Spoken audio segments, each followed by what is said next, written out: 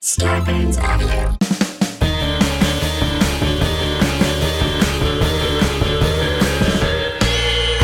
What's that at the foot of my bed? It's spooky and kooky, I'm pretty sure it's dead. It's coming this way. Wait a minute, hey, I'm ghosted! By Roz Dressfellas. Please. Hey, boo. It's me, Roz. I love this conversation that I get to share with you all today. I got to talk to Michelle Belanger, and I have been a fan of Michelle's for a while. She was on the TV show Paranormal State, and one of my absolute favorites that I always talk about, Portals to Hell, which you can watch on the Travel Channel or Discovery Plus app. And I just think that this person is so otherworldly. I mean, she's a psychic, first of all. So with the psychicness, the things that she does on TV, which I absolutely choose to believe is real. I mean, you've heard my conversations with Katrina Weidman and Jack Osborne, who also work on that show. I mean, come on, it's real. It's real. Anyway, what she does is just so cool. And so Michelle is also a demon and occult expert as well. She wrote the Dictionary of Demons and tons of books, and we talk a little bit about that in this conversation. But so what we decided to do this week is we're going to do 2 parts of this conversation. This week's episode is going to be focused on Michelle's psychic abilities. And then next week, we're going to be talking about demons. And it's spooky, but I left the conversation feeling like, okay, I don't feel like I need to be terrified of demons. I think I'm going to listen to what Michelle has to say. But of course, like always, with this show, please just, make your own decisions on things. But also it's great to hear from experts and to hear their insights. And that's sort of how my beliefs, I keep my beliefs obviously open and they shift all the time. But it's just hearing these conversations with demonologists and psychics and experts and exorcists and all of these people, they definitely help me to have a very expansive idea of what could be possible. And I don't know, I personally hear someone like Michelle talk and I go, yeah, that sounds about right. But also, Michelle, as you'll hear in this conversation, is somebody that is also a paranormal investigator on top of having all of these different psychic abilities. So Michelle has that open-minded investigator brain as well, which I really appreciate. So before we get to that conversation, I thought I would read an email that came to me from a listener. And that also reminds me, I would love to do a listener episode very, very soon. So please get me your listener episode submissions by emailing me at ghostedbyroz@gmail.com with the subject line listener episode. And hopefully we can work that out real soon. This story came from Jordan, and Jordan is from my hometown of Grand Rapids, Michigan. Jordan writes, my best friend and I had a tradition dating back to college where we would drink cheap beer and watch bad movies every Thursday night. Our ironic alcohol of choice was 40s of King Cobra. Dumb, but it's important, okay? He passed away about 10 years ago when he was hit by a car while walking home, and his death hit me really hard as my wife, fiance at the time, and I were the last people he knew to see him alive. Ooh, that's rough. 2 weeks after he passed, Thursday rolled around, and I couldn't think of anything else to do but to pour one out for him. So I drove to my local party store, which was empty except for the clerk, and reached for our $2 malt liquor of choice, which, P.S., I've had conversations with people before. Now, Jordan, I mean, I'm from the same neck of the woods as you, and we call it a party store there. But a lot of a party store is like what you call a liquor store, basically, essentially a liquor store, or I don't know, what do they call it where you live? Let me know. Okay, so went to the liquor store, party store situation.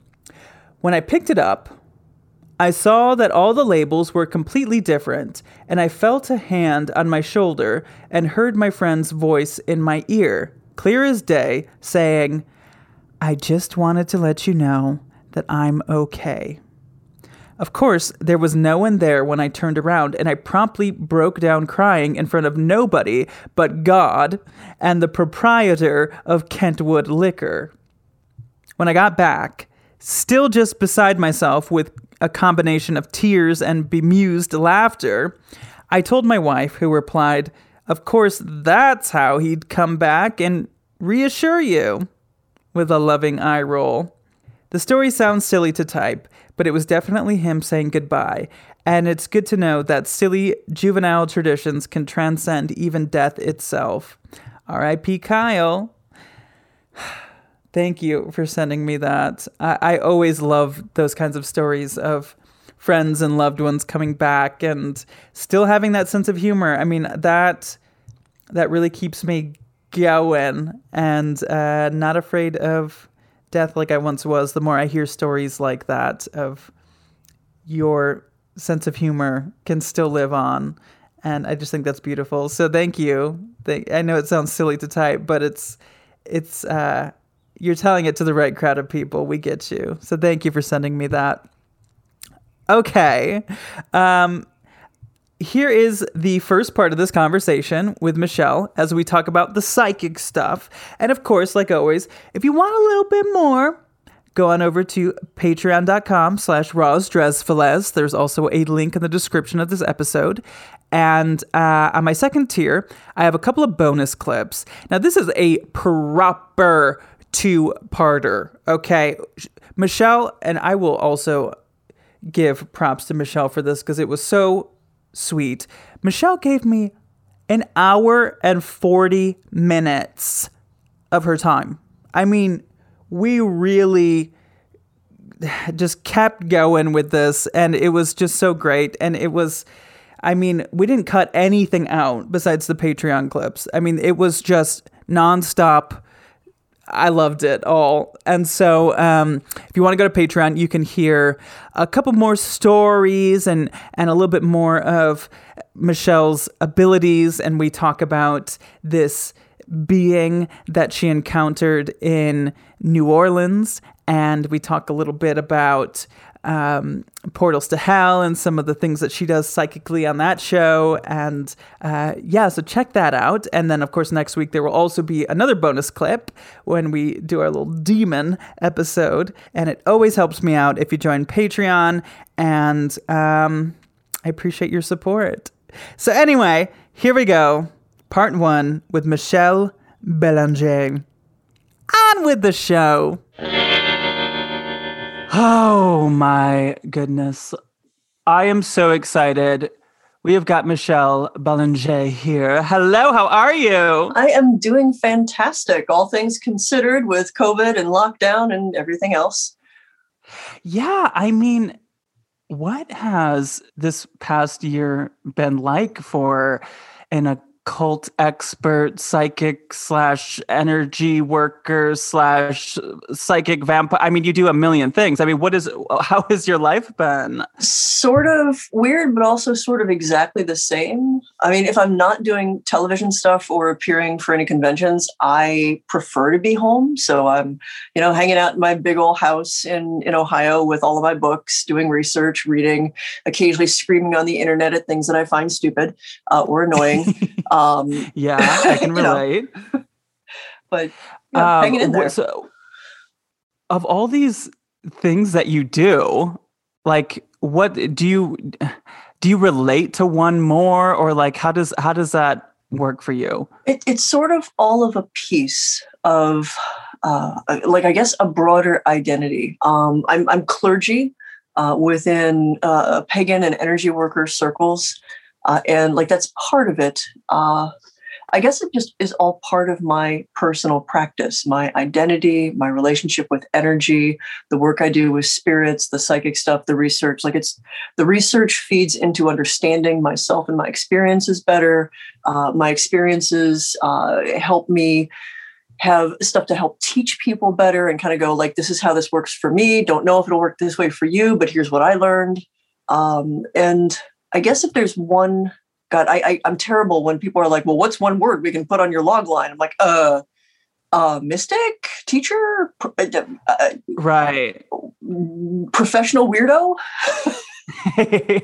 Well, that's what I love about today's day and age is like, there's just such this movement that I am very much a part of just like one word does not need to define anybody, like there's so much nuance in this world and you can be so many different things at once. I was just curious with you, like, there's just, you do so many things. And also, great website, by the way. Oh. You have a very comprehensive website with so many things about you that's why I'm like, you're one of these people that's like both really easy to like interview, but also there's just so much to talk about. Trust me, it's really hard when people are like, could you write a bio? And I'm like, where would you like me to focus? Yeah, exactly. Well, let's talk about the psychic stuff because now it's very well known that I am a huge, huge fan of Portals to Hell. I love that TV show so much. I have had Katrina on this show twice. I've had Jack on the show. And with them, you have come up because I'm just blown away by what you do on that show. And so, I mean, I'm curious, just, I guess the psychic origin story. How did you find out you were psychic?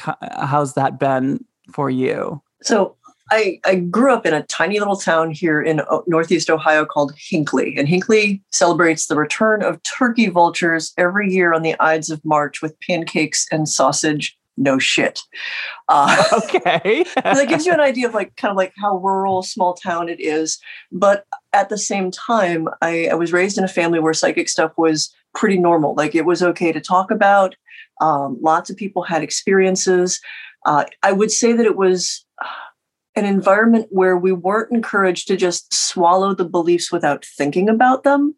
My grandmother, her older sister, and her younger brother were the ones who mainly raised me. My grandmother's older sister was a social worker who had been working to become a psychiatrist. So I got a lot of early exposure to psychology and the idea of like psychosomatism and how our perceptions can be misinterpreted as a good counterbalance to the sort of Irish American lore about the second sight and, family abilities that I got from my grandmother and such. And on top of that, like I was just an early reader, and everybody has a different way they interface with learning. And for me, it's a book first. Like I want to read it in a book. I want to read every single book on that topic, take a whole bunch of notes, and then sit with it and go, but what do I think? And I think that comes out with a lot of my psychic stuff because I'm not only an experiencer, I let myself dive into the experience in the moment, and then I step back and get as much objectivity as it is possible to have over your own experiences and analyze it.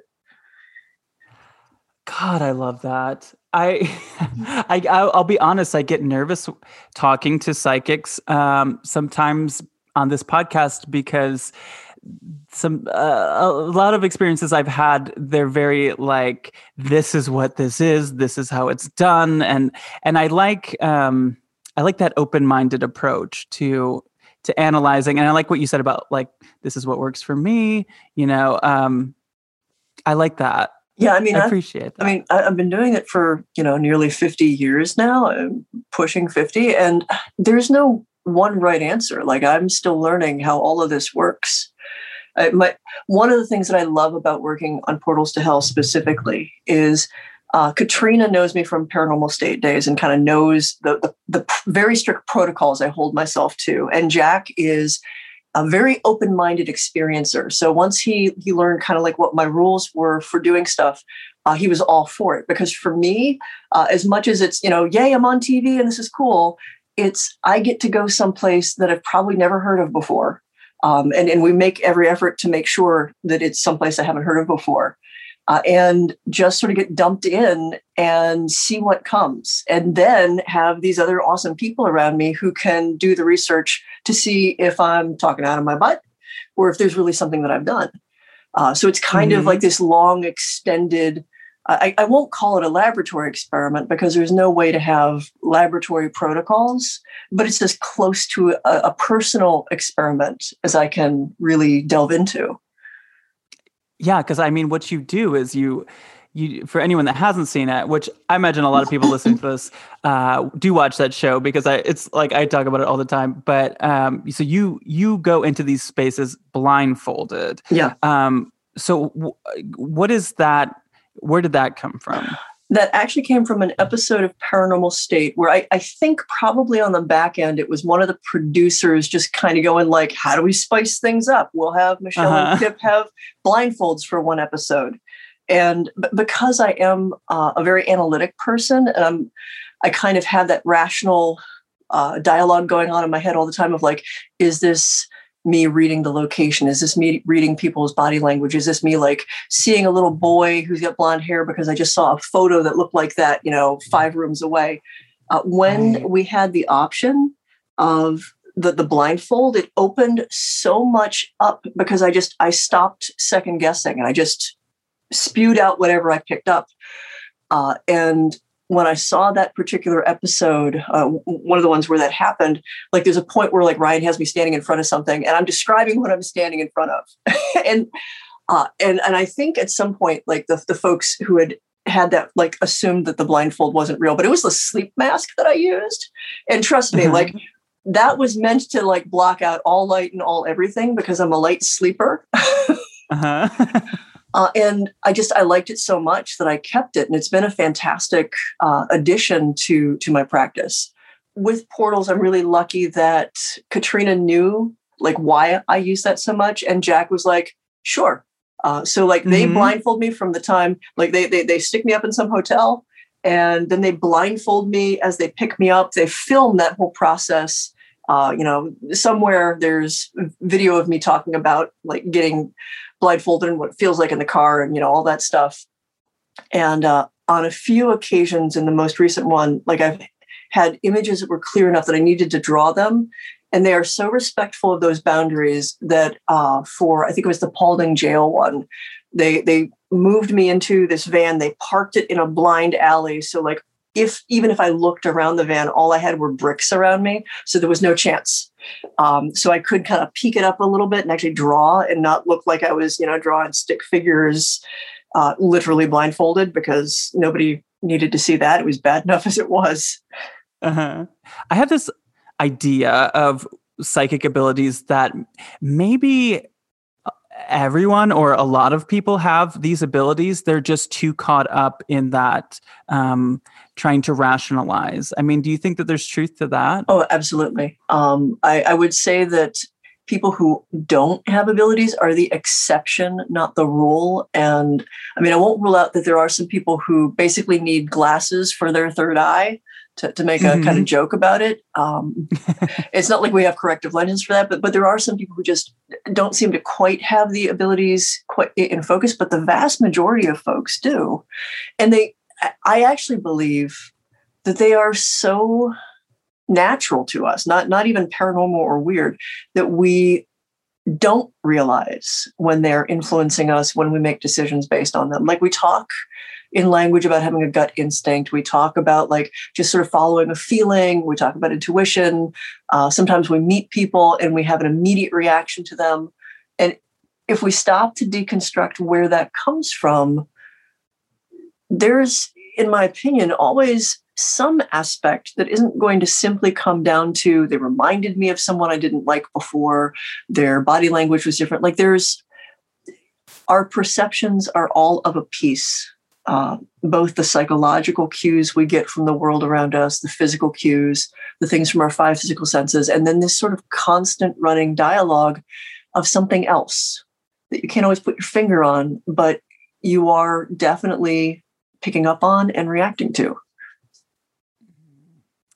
I identify as non-binary, trans feminine, and I talk to a lot of people that are also trans or non-binary or queer, and there seems to be, I've had this conversation, and I don't like to generalize with any group of people, but I've had these conversations with people like me in that way, that we think that like maybe there's no doubt we are these magical creatures, but we like, is there any truth to the fact that people, on that aren't cisgender or hetero or have these abilities?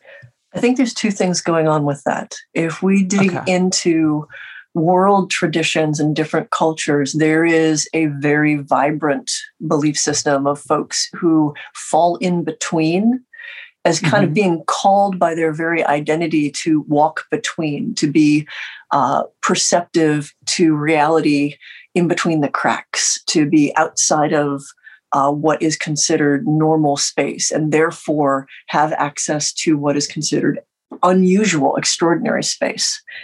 And at the same time, I also think that those of us who've had to take the time to really ask ourselves, who am I? Regardless of what the world says, how do I feel? How do I experience things? How do I listen and accept that? That opens us up to all of the possibilities inside of who we are. We have learned to listen to something, even if the world has told us that's not possible or that's not our right. And I think for many of us, that extends to all of the other rich, fantastic, and magical things that we are. Right. Yes. I think that too, that having an open mind can open your mind to a lot of different things. That's what I think about sometimes with like paranormal investigators and stuff. Just, you can't just have your mind open to the idea of ghosts being real, but then have a closed mind to other things in this world being a reality. Or, do you get what I mean? Like I think sometimes it's like, I just think it's a good thing to keep your mind open to any possibility, both supernatural or not. No, I totally agree. Or is that dangerous? No, I totally agree with you. And I think we're starting to get closer to that. 15, 20 years ago, and even before, you had witches and witchcraft over in its little corner, and you had psychic people over in their little corner, and you had the UFO people in their corner, and the Bigfoot people, and like everybody was experiencing extraordinary stuff from their own framework. And there's definitely crossover between all of these aspects of paranormal and supernatural, just unusual things. But when we put them in little labeled boxes and assume that those boxes are anything other than the arbitrary walls that we've built to just make it easier at first, we lose the richness. And Hellier is an interesting thing, because they really kind of they've started to dig into, it's not just ghosts. What if there's a correlation between ghost experiences in a place, but also UFO experiences in a place, and also, reports of like fairies or changelings or goblins. So let's investigate all of it and see what people are talking about. Like, what's behind the reports and the language. Right. I know they're doing a lot of that at Skinwalker Ranch as well. But yeah, I think that goes along with like everything in life, to be honest. Like, I'm hoping that our culture is getting to a place where we're not putting people in these boxes and closing our minds off to all of why we are so similar and why our differences are our beauties. Yeah, it's what makes us so special. We're in the middle of this fantastic, scary, alchemical moment in time where we are deconstructing our labels and our identities and our assumptions and analyzing, like going like what works, what actually works, what is stuff that was simply handed to us that we grabbed because we didn't have any other choice, or we thought we didn't have any other choice. What happens when we really exist in a truly global worldview, and everybody has a place and everybody has a voice, and they can express that how they wish.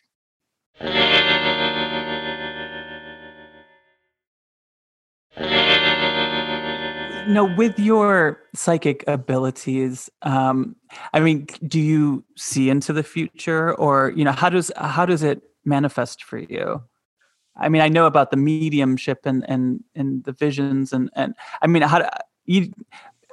Yeah. How many? I mean, what am I trying to ask? I'm having a hard time asking questions. So in awe of you. I'm not even gonna lie that I'm like starstruck and like also taking in so many things right now that you're saying. But as a psychic and a medium, I mean, what kind of abilities do you have? I feel like that's a condescending question. No. It's coming from a place of love and curiosity. I don't find it condescending at all. It's a question I get a lot because, again, labels and words are weird and complex things, right? And kind of the archetype that you see in media, psychics foretelling the future or whatever.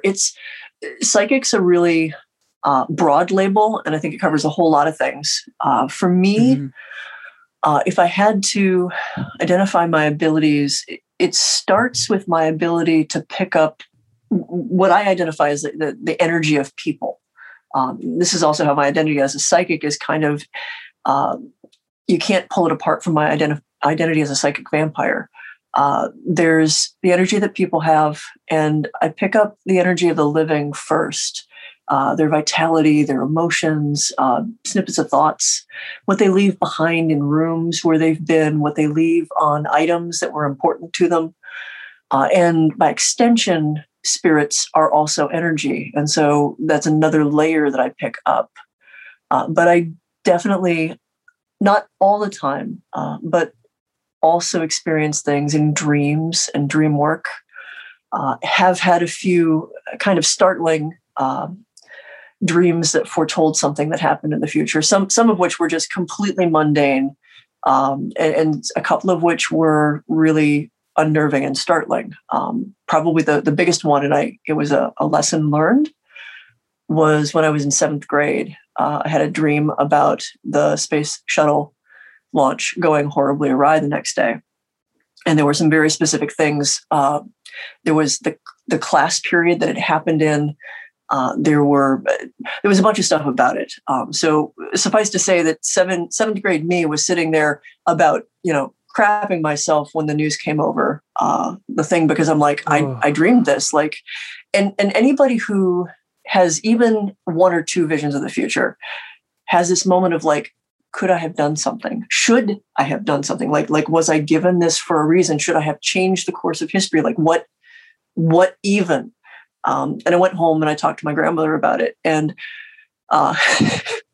bless her heart, but like the first thing she said was, anybody can be psychic after the fact. And while that was a little harsh in the moment, as we talked about it, what I learned was, if that happens again, write it down before the thing you've foreseen happens. One, so you are better able to recognize that this is actually something foretelling the future, as opposed to just a random dream or, a stress dream or whatever. But also, so you've got a record. Realistically, she's like, you're in 7th grade. Who would, like, if you called up NASA, like really, that wasn't going to change anything. Like, maybe you got this just to bear witness to it. Like, just accept that sometimes these things happen. That's such a difficult situation to be in. What do you do with that knowledge? And I imagine, especially at 7th grade time, so sensitive of like, I don't want to be the person that's going to go, saying to people that this is going to crash today. Like, right? That's a scary place to be. 7th grade, you're trying to figure out so much of your own crap that like you're worried about the pimple you have on your forehead, not whether or not you should go call NASA to forestall a national emergency. Like, it was just, And that one is like probably the most extreme example I have. Like literally most of the other ones are like dreaming about an assignment I'm going to get the next day, where I end up asking myself, I'm like, is that actually foretelling the future? Or was I picking up the thoughts of somebody? Like, did I just kind of eavesdrop on the professor? Like, I don't always know the answer. Mm-hmm. Well, did you ever see Final Destination? I am familiar with the series. I haven't seen all of them, though. Because that sounds a lot like the first Final Destination, What Happened to You? Because he has a premonition of an airplane crashing, and then as he's about to get on it, and then it does crash, and it's again that like what do you do with that knowledge? Yeah. Well, and if you act on it to avoid the thing that you foresaw, then it doesn't happen, and you have no way to know if what you foresaw was real or just right anxiety. And if you don't act on it, you're like, well, crap. Well, so by the 7th grade, and when that happened, I mean, were you already having these experiences? Oh yeah, yeah. I had stuff. So I guess a little bit more background on me is I was born with what's called a ventricular septal defect, which is to say my heart was very screwed up when I was born. And I was born in the early 70s, which meant that it was kind of an emergency thing. Like there was not a high chance that I would live past the age of 5. And the surgeries were super risky. And in fact, like the one that would have saved my life, they couldn't do until I actually could wait enough to be on the heart-lung machine they had available at the time. So there was a lot of dodgy stuff going on when I was little, which also meant that there were a lot of conversations when I was tiny about life and death, what comes after, and like really adult conversations. I had a lot of fairly traumatic experiences. And, my mother confirmed that there were a couple of, legitimate, like, which time that you died on the operating table, dear? Just very casually, because that was just a thing. So there's that argument that psychic abilities are enhanced by near-death experiences. Personally, I think I kind of came out of the box with these abilities, but I also think that those experiences as a tiny child really helped, make it more accessible, make it easier to talk about, make me less fearful of any kind of repercussions. I mean, when you're facing down death at 3 or 4, and your family's like legitimately talking to you about that, there's not many things that are going to scare you after that. Right. Yeah. So, I mean, had you, do you see like spirits, and do you see, past, people that have passed? When I was tiny, I saw them as if they were physically there. The first ghost that I know for certain I perceived, the small town Hinckley had, it was a local residence they were turning into the public library. And, unbeknownst to me at the time, multiple people were seeing what they were calling the Lady in Blue. I was 4. I know it was shortly before my final heart surgery. So it was a summer that Star Wars came out. And we went there. My mom knew the librarian. She got talking to the librarian. There was like all these places where I wasn't supposed to go, and construction tape and whatnot. So I was the kid who, as soon as mom turned her back, I went exactly where I wasn't supposed to go. Which led me upstairs to a room that was disappointingly empty of anything beyond like painting supplies and whatnot. Except there was a woman who was standing at the window. And the thing is at that time, I saw her and parsed her as if she were a real flesh and blood living person. I saw the buttons all up and down the back of her dress, the weird sort of poofy shoulder bits on her sleeves, and the way that they went down really tight on her forearms, and all the little buttons there, and the tiny little blue flowers that were like almost looked hand embroidered on this dress, and her hair. Okay, she was turning out a look. Yeah, no, she had a very distinct look, and she's just looking out the window. She never said anything. She turned and she looked at me. And if I had the word melancholy at the time, I would have said that she looked melancholy. She looked back out the window. Mom called up for me, finally realizing that I wasn't there, and I kind of like duck partly out of the door. I never got in, like I stopped in the door because here's some adult in here, and I call back to mom. to let her know that I'm coming, and that flush of guilt that you have because you got caught. And in the time that I turned my head away and turned back, she wasn't in the room anymore. And I was standing in the only door that went in and out. So of course, 4-year-old logic told me that she found a hiding place because she wasn't supposed to be up there either.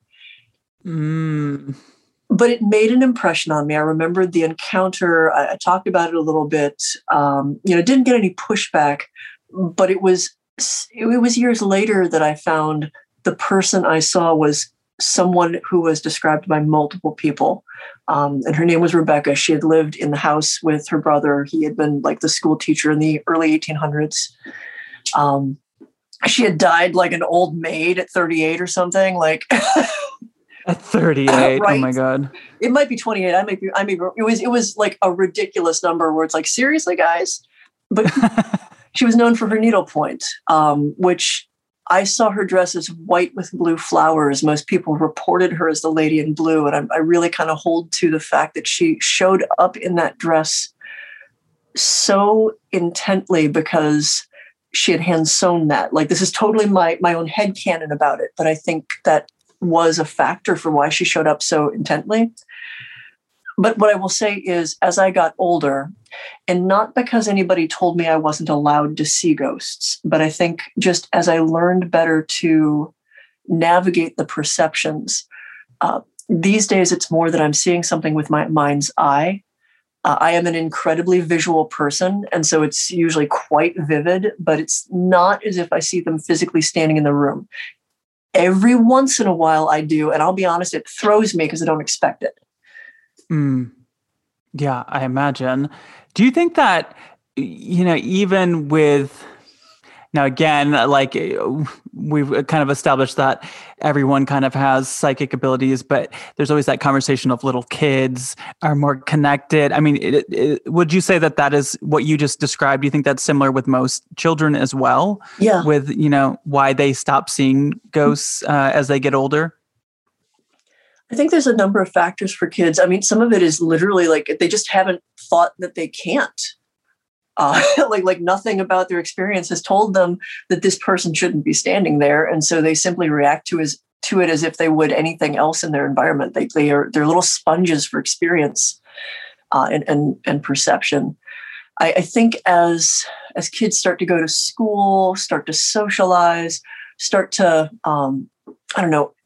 get a better handle just on a physiological level and also like a personal psychological level of how they interface with the world, they start to kind of narrow their focus. Again, just because that's part of, surviving in this life. Like, you start to rule out the stuff that nobody else is talking about that doesn't seem to be the focus of what you're learning about. Sure. And certainly there's families and school systems and situations where people start to be like actually suppressed. Like, if they continue to talk about it, you that's just your imaginary friend. That's, all in your head.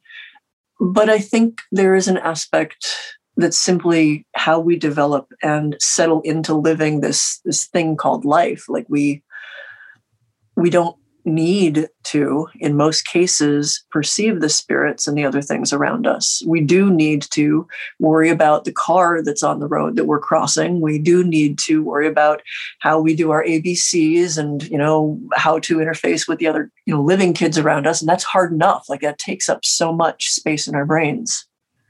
Yeah. When was the last time that you saw a ghost where it threw you off? The one that comes to mind specifically, if we don't count an animal ghost, because that's happened a couple of times, there was a Paranormal State episode where I actually, Ryan had me on a walkthrough, and this was before the blindfold times. So we're going through this house in Maryland, and we've got a crew around us all the time. And I think the episode before that, I'd sort of I liked opening doors and poking my nose into closets and sort of seeing what was going on. And there was a point where I opened a door and there was someone from the crew who'd hidden in there because they were at the last minute. So it was kind of an unintended jump scare for the both of us. So what I thought was going on in this house in Maryland was I caught a guy walking into this room and then ducking into what I assumed was a closet. And I just, like, my eyes darted that way. And I kind of went, oh, I'm not going to pay attention to that because that looks like a crew member, and that's probably got nothing to do with this haunting. Ryan caught the look and like knew enough about my body language at that point. He's like, what caught your attention in that room? I'm like, and I didn't want to say, pretty sure it's a crew member, Ryan, like right on camera. But he finally like pulled it out of me. And I'm like, I saw a person wearing this and this and this, and they walked into that room, and I'm pretty sure it's somebody on the crew. And he's like, are you sure? So we go into the room, and what I thought was a bathroom that this person ducked into was a blank wall. And, okay. Yeah, that's a ghost. Yeah. And as it turned out, it was one of the son's rooms. And one of the things that he was complaining about was seeing a guy who matched the description of what I saw, and like literally was certain this was with my physical eyes, walking exactly that path, which took him across like the foot of their bed, and then almost to the wall. And then they would make a sharp right turn and then just disappear into a wall. And no, you like I think about it now, and I'm like, that was a person. Like I saw that as if it was a person. Like there was no sense. There was no point at which, if I had just casually had that experience on anything other than a paranormal show, wouldn't have thought anything of it. Oh, I have one more psychic question. Yeah. And this is also, every time I talk to a psychic, I really want it to be clear that I'm not trying to be like, oh yeah, why didn't you win the lotto? Like I never want to be that person, because I'm not at all.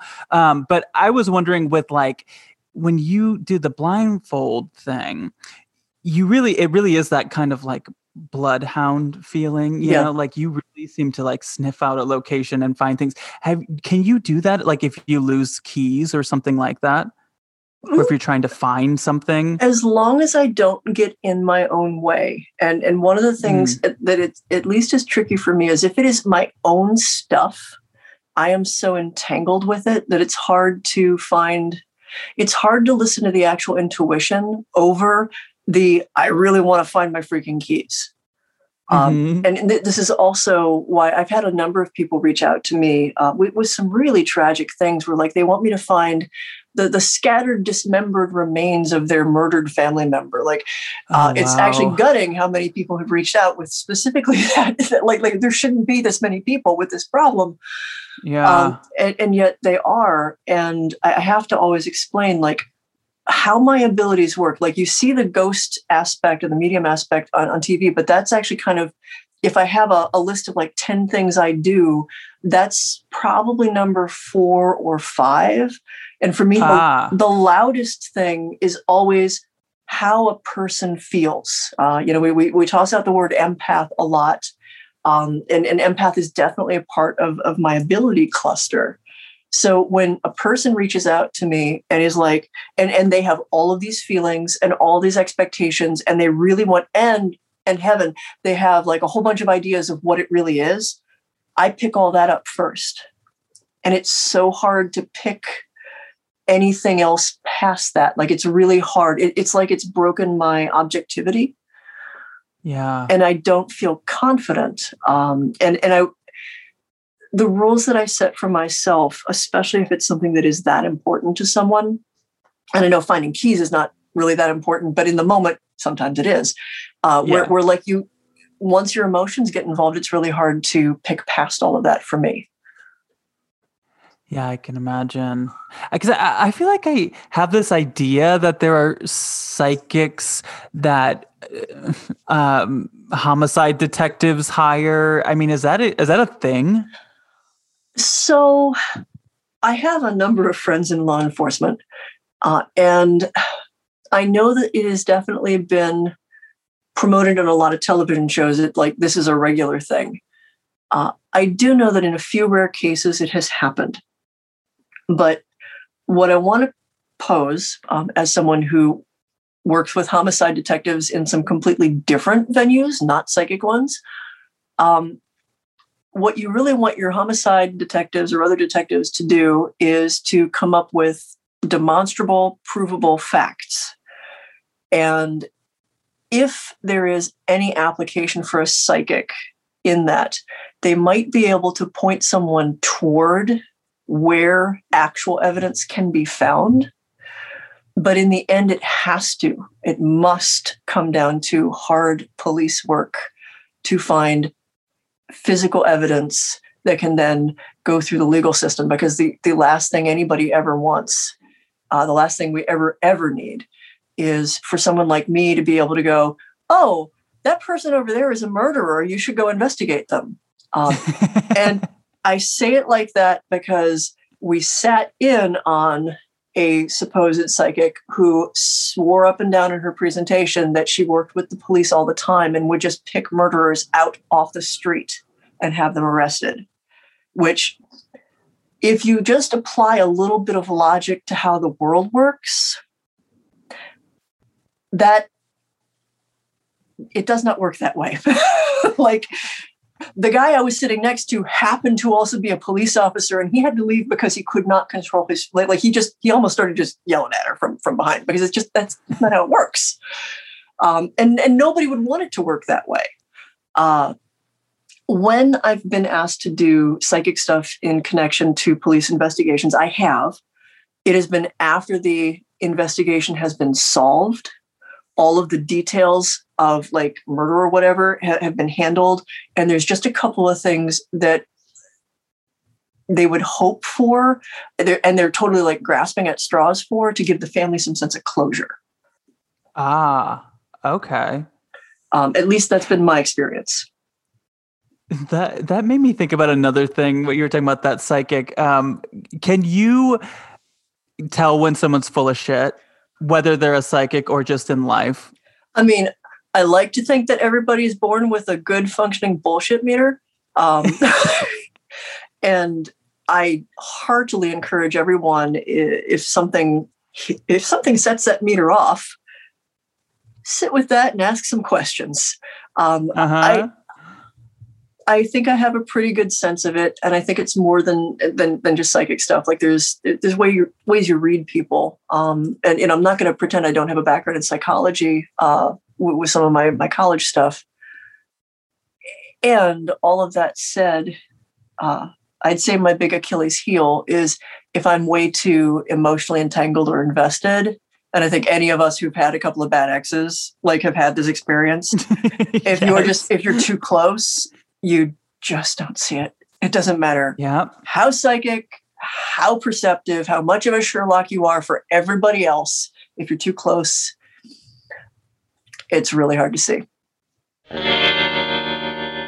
Thank you so much to Michelle. And don't you worry, there's way more. We've got the demon episode next week with Michelle. Again, Michelle has written and done so much research and has so much of an education on religion and occult practices and demons and demonology and all of that stuff. So it's a conversation you're not going to want to miss. That will be next week. And if you want to hear a little bit more, go to patreon.com/RozDresfilas, and you can hear a couple more clips from this section of our conversation.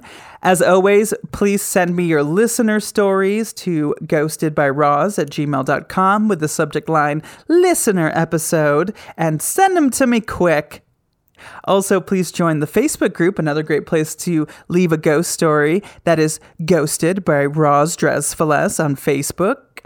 And it's a private group, and please join that. I'm on Instagram at Roz Hernandez, Venmo, Queen Roz. What am I missing? Oh, 5-star review. Please give the show a 5-star review on Apple Podcasts. And if you have something nice to say, you could leave a review there with your rating. And you could also leave a ghost story there if you'd like. I love you all, both living and dead. But if I didn't ask you to haunt me, don't haunt me. Okay, bye!